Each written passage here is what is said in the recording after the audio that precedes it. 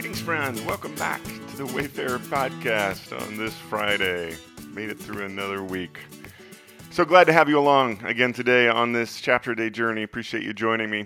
We're in John chapter 15, and it was verses 13 through 15 that resonated with me this morning. It says, "Greater love has no one than this, to lay down one's life for one's friends.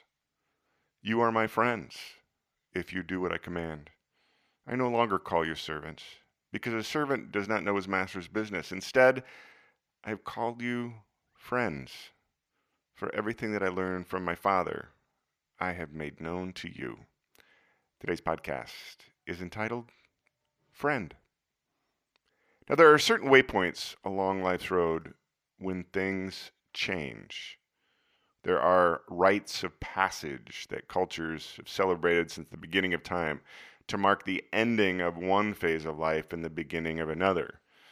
I can remember the first time I was old enough to go hunting with my father, the moment I had my own paper route and was suddenly responsible for my own little business. Then there's graduation and wedding and the first time I held my child in my arms and was suddenly a father. There are other waypoints marking a change on my life's road that are, well, they're less desirable to write about.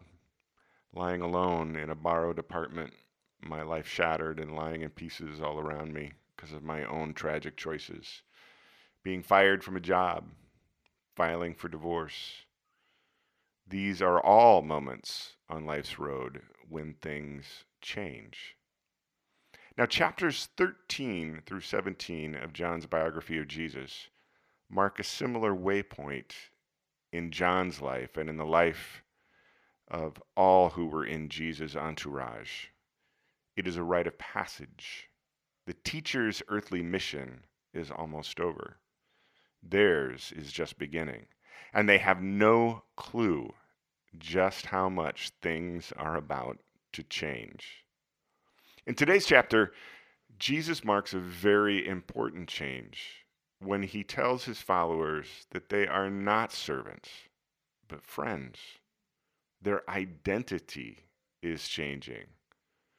I am Jesus' disciple. No. I am Jesus' friend. Let me tell you about my master. No. Let me tell you about my friend.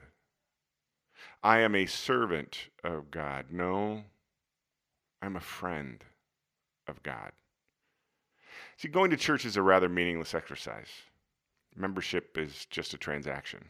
Likewise, cognitive assent to a list of beliefs requires very little of the one saying "I do" to a rote set of spoken criteria. Being a friend of one who loved you enough to die for you, well, that changes things. I hope you have a great weekend, my friend. We'll see you back here on Monday.